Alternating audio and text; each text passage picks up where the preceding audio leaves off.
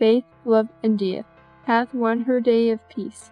So while she our queen, a knight of longer pearl, snapped an endless gift for his fame, the knight never ceased his steady gaze.